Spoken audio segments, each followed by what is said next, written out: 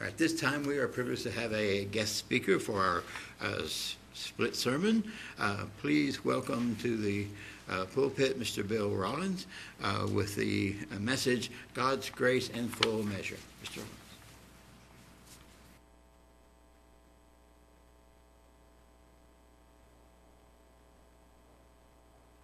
I think I got myself on.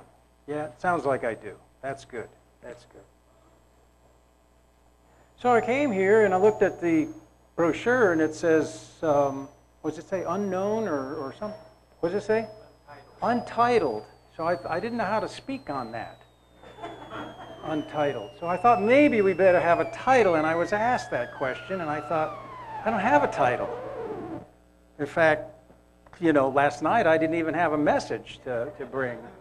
But I was asked if I would come and do some things, and one of the scriptures that's been on my mind, I guess my wife Sally's out there. My name is Bill Rollins. I live in southwestern Iowa. And I hear there's a wedding tomorrow. That's kind of the scuttlebutt that's going around. So I figured maybe we'd want to come for a wedding for some reason or another. So you get to hear me today, and you get to hear me tomorrow, too, at the wedding. But anyway, I just thought I'd give that introduction. The scripture that has sort of been running around my mind and my wife's was 2 Corinthians chapter 6, if you want to turn there, please. That's pretty simple scripture, actually. It's just a one-liner. And it's this, verse 1. As God's fellow workers, we urge you not to receive God's grace in vain. And I thought, when they asked me for a title, I can't say God's grace in vain, right? I mean, I can't do that. So that's why it's full measure. Because none of us wants to receive God's grace in vain. The word vain means, anybody? Literal translation, it means empty. Empty. God says you're not to take my name in vain, right? In the third commandment. That means empty. You're not to do it in an empty manner. So here we're told almost the same thing, not take God's grace in an empty way. So I got to thinking about that and coming here before you all, and I thought, this time of year, where in just a short while, we're going to have God's grace in a huge measure poured out upon us. Why? What's that? The feast, exactly. And Mr. Grayson, I don't want to jump in on the top of your message about, something about the feast too, but when we see the feast on the horizon like we do, we better know full well that that is God's grace to us. Perfectly and undeniably His grace. Why do I say that? Because we know them. We've been keeping them. This will probably be, I think, my 42nd Feast of Tabernacles, just to put a little marker on there for you. And we, my family, we sort of build our lives around the Feast of Tabernacles, and maybe you do too. It's kind of like the last day of the feast, the 8th day, right? What do we do as a family? We get together for a meal, and then we say, where are we going next year? I mean, it's just that much a part of who we are in our lives.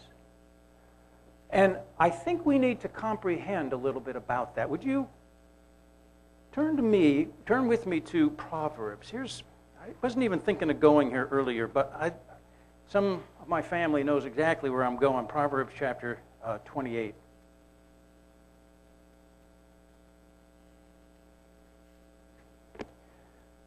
Excuse me, 29. Proverbs 29. Just one verse, but it's an important one. Now, I'm not going to ask how many have King James, how many have NAS, how many have NIV, how many have ESV, etc., etc. Because I'm going to give you the BRV, Bill Rollins version, okay, of this. I mean, and this is provable, it's definitely there. I'm going to quote it here. Verse 18, where there is no vision, the people cast off restraint. But blessed is he who keeps the law. Now, the word law there is Torah. Okay, so we know what the Torah is, the first 5 books of the Bible, really, in general. But what does it mean where there is no vision that people cast off restraint? The word restraint is an interesting word. It's in Hebrew, it's the word para. If you like to look words up in Strong's, it's 6544. And it does mean a restraint. No, actually it means to loosen, to let something go. And I think it's Bullinger, if I'm not mistaken, who actually says that this word means, and I'll quote, to let something slip through one's fingers by ignoring an opportunity. So how do we apply that to the feast days? We've got an opportunity coming. We've got the Feast of Trumpets coming. 10 days later, we've got the Day of Atonement coming. 5 days later, we've got the Feast of Tabernacles. And in my opinion, the Feast of Tabernacles for 7 days, yes, even for 8, is like the crowning time, the crowning appointment that God gives to us to share with Him. And the word appointment to me means an awful lot. I make an appointment with the dentist. Guess what? It's 2 o'clock next Thursday. I'm going to be there. God says, I've got an appointment for you. And He tells us when it is. And we're going to be there. We're going to be there. Because it's important to us as God's children. Because we're going to meet with Him. Wow. Wow. Now you talk about not taking God's grace in vain and put it together with this scripture in Proverbs 29. If we don't have a vision of these days, guess what we're going to do? We let something slip through our fingers. I mean, that's kind of a vernacular way of putting it. Maybe it's an idiomatic expression, but it is true. Because these are days of learning. These are days of joy. Our whole family, who's here, most everybody, some weren't, I don't know, they were off. The younger ones were off somewhere, who knows. But we got together in Sally and my little motel room. And we started talking about different things, sharing things, talking about the Bible, of course. It is the Sabbath, after all. And we got to talking about the importance of a relationship with God. You know, we take this book, 2,000 pages, and in some ways, and I don't mean to minimize anything, but this book is about really one thing, and that's forming a relationship, a close relationship, a one-on-one relationship, a perfect relationship with our Father in heaven. Because if we are one with Him and His Son, Jesus Christ, guess what? We got it all. We've got it all. Turn over to Ephesians. Ephesians chapter 1. Here's what Paul told them in verse 3. He says, "Praise be to the God and Father of our Lord Jesus Christ." And here it is, who has blessed us in the heavenly realms with every spiritual blessing in Christ. And sometimes I think we don't comprehend that. We have every blessing. Everything. We have everything we need for godliness and holiness. Paul says elsewhere. Let's turn over to 2 Peter real quick. 2 Peter 1:3.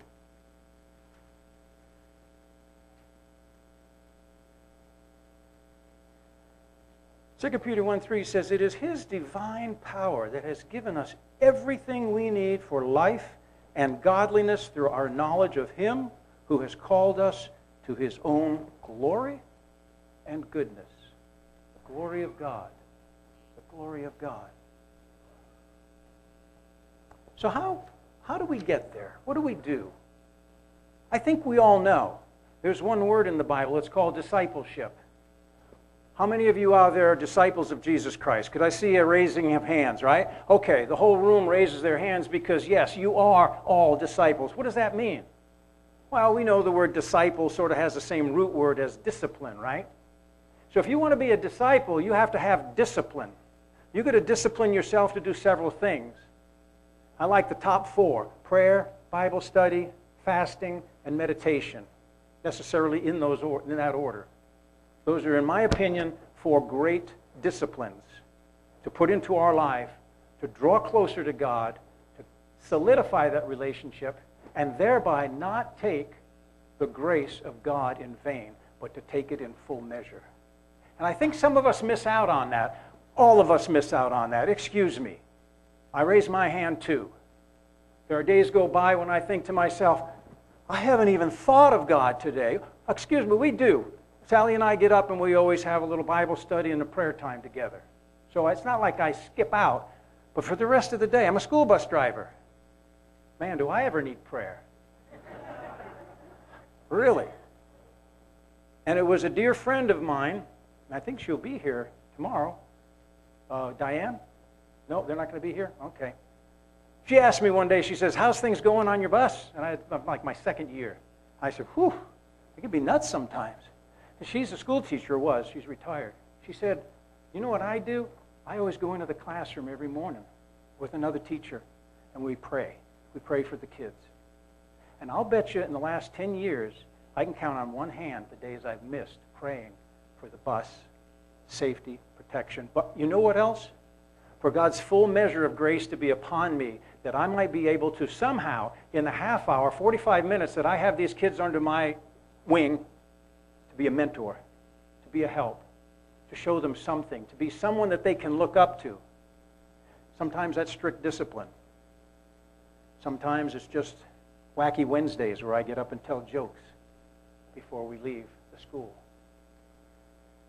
Don't ask kindergartners to do that, though. They love to come up and grab the microphone, and then they have no idea what a joke is, right? I mean, I should know that. All right.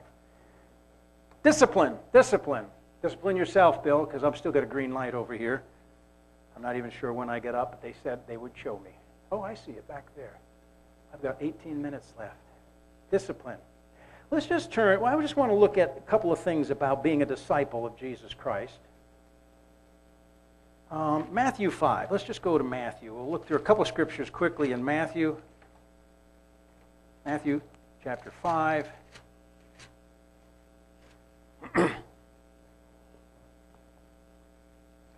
Verse 1.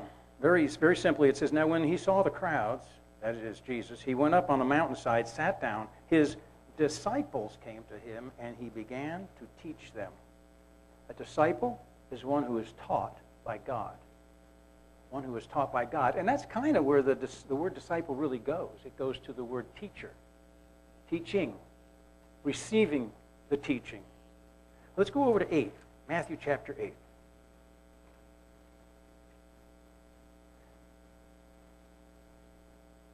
Matthew chapter 8, verse 21. Another disciple came to him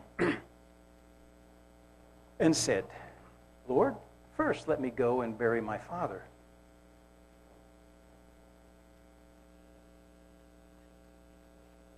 And Jesus said, Jesus said to him, follow me and let the dead bury their own dead. A disciple is what? One who follows Messiah. One who follows Jesus Christ. Sometimes, where's he going? Sometimes we don't know. Sometimes it looks like it's a hard place to go.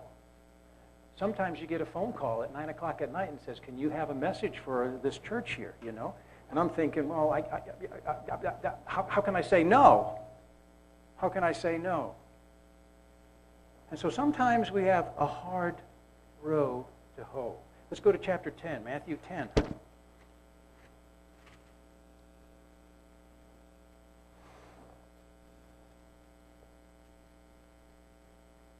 Matthew 10, verse 24, it said, a disciple is not above his teacher, nor is a servant above his master. For it is enough for the disciple to be like his teacher. You need to be like Jesus Christ. That's why reading the Bible daily, figuring out who he is, where he is, getting that relationship down with him and with the Father is so important. So what does it cost you? What does it cost me to be a disciple of Jesus Christ? How are we going to look at that? Well, that's a difficult one. I'm going to go to Luke. In Luke chapter 14,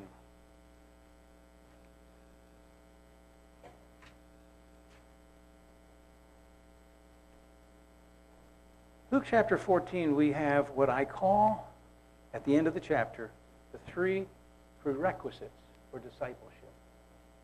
We want to know exactly how to do this?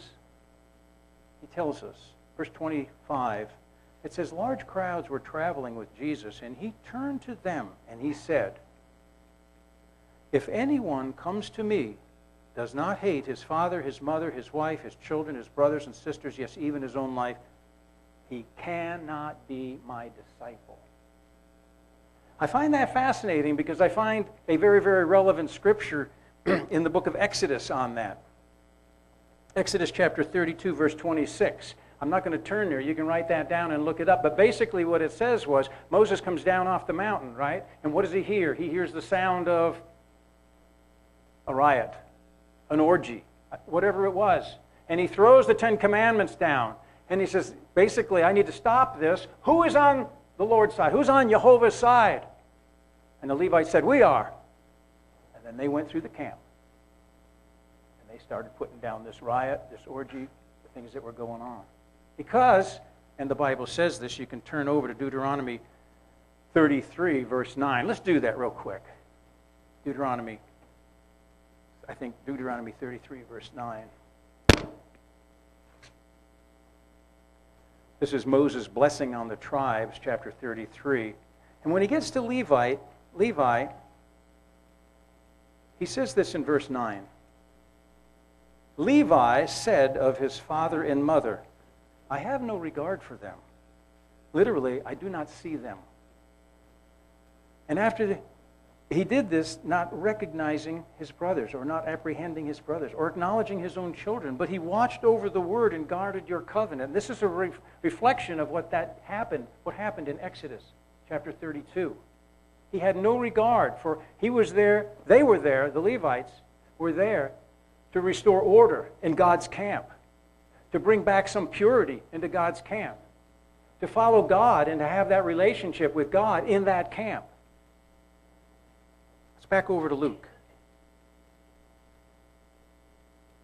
Second prerequisite. Going back to that first one, the last thing, we kind of worry a little bit and strain a little bit about, mother and father, wife, children, brothers and sisters. But the last one there, the last one in verse 26 is, and yea, even his own life. Now, you know what? I said this is going to be my 42nd feast. 42 and a half years ago, I gave up my life. I literally gave up my life for the Messiah and for his heavenly Father, for my heavenly Father, to take upon me the role that he wanted me to take on. And you did too. You were all buried in baptism. You were all crucified with Christ. These aren't just silly words that somebody wrote down. These are real words for all of us. Give up our life. God calls us to go this direction, and we think, I can't do that today. No. We're his. We belong to him. We've been bought by the precious blood of Jesus Christ. Second, verse 27. Anyone who does not carry his cross and follow me cannot be my disciple. You ever have a cross to carry? Probably you have. Sometimes they're difficult. Sometimes they're very difficult. But guess who else had that implement to carry?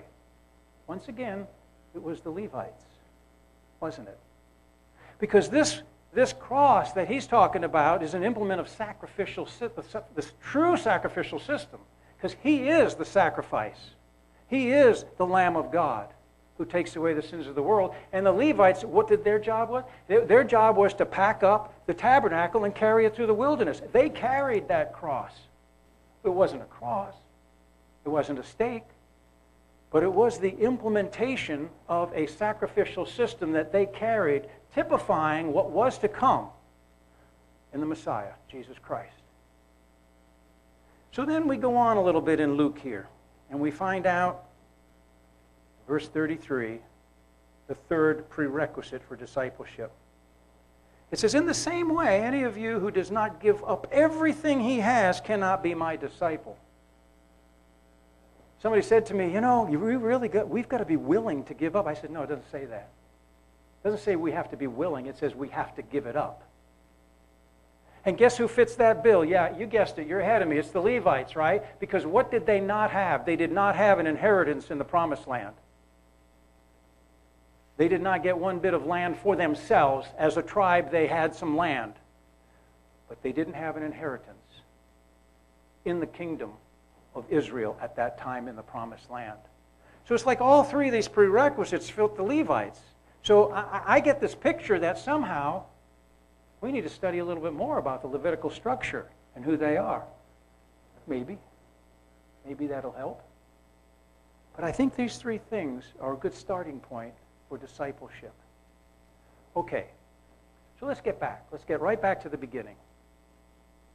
I'd actually like to end this before the little thing goes off to say, wow, I beat the timer. It'd be the first time, wouldn't it be? I mean, it'd be the first time. Yeah, okay, family. Yeah, shush. And it probably won't happen. But we'll get close. We'll get close. You know, I said we don't want to let these festivals slip through our fingers. I said that if you don't have a vision for them, you will let them slip through your fingers. And I'm trying to build into the whole concept of what you really want to have as your vision for these particular days, this year, coming up now. Not next year, not the year, but who knows about those years?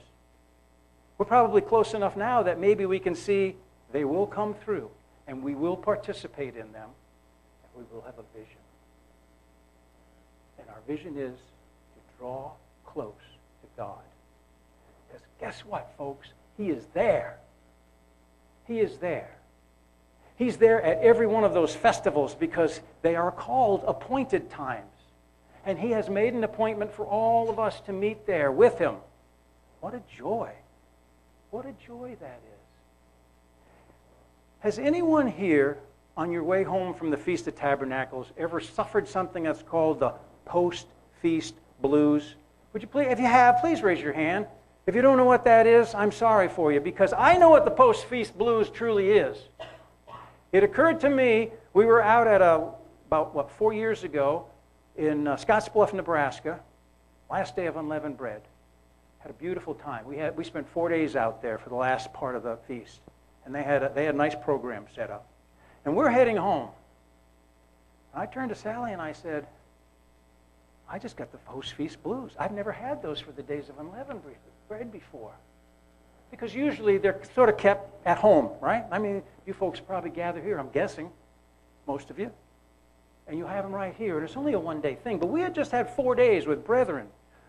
Scripture, study, singing, fellowship, loving. And I said, I got the post-feast blues. And it dawned on me right then and there. I say me. Maybe it was Sally. One of us said, you know what we just experienced? And listen closely, folks. We just experienced a taste of the glory of God at that feast. And I got to thinking all the way back. How many times coming home from the Feast of Tabernacles, it's like, I don't even want to go home now. How can you go home? How can you go back to your job? What did I just experience? 8 days of absolute amazing joy in the presence of my Heavenly Father. And now I got to go back to work, and my boss is going to say, so how's your vacation? He just doesn't get it. I'm not hard on him. I say, well, we had a great time. We had a great time. But guess what? It really wasn't a vacation. Let me explain a little bit to you, not too far. If he asks more questions, oh, cool. Now I can keep going further, right? Think about that. Think about tasting God's glory, would you please? That He has it there at all the festivals, all of them. And if you really connect with Him, if you really are a disciple of the Messiah, if you really want that full measure of relationship with our Heavenly Father, you can reach out and grab that glory. It's there. And I have seen it on several occasions at the feast. To my shame, out of 41 feasts, I can probably count 4 that I go back on and I thought, wow, that's what that was. That's what that was. That was the glory of God being shown to me. Visually? No. What does Paul say? Oh, don't look at the physical things, right? Cast your eyes upon those things which are unseen. Because God's glory is unseen. But somehow, you know it, somehow it's felt. It's felt within. It's felt on the inside because it's not something to see. Paul says the things that are seen are temporary. All of this out there, every last bit of it. But the things that are unseen are eternal.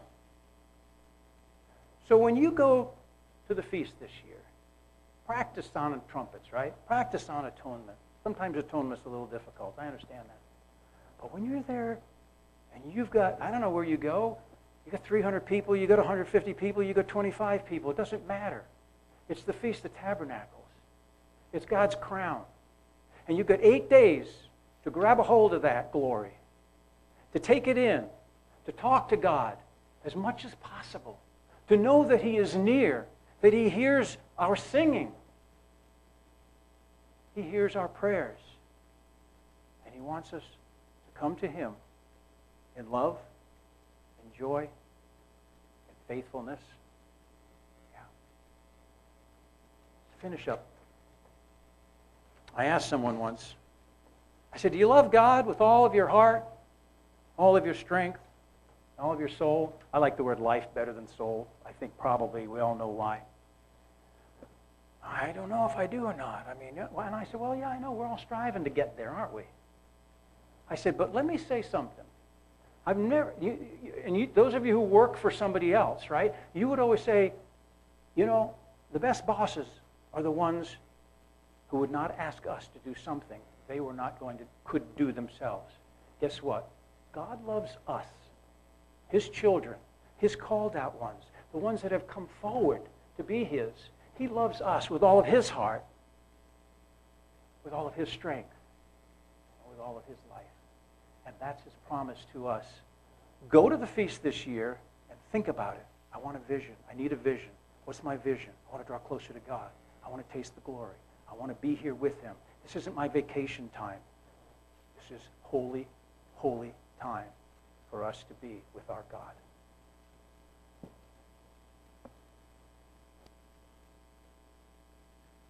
What's left? Anybody got any questions?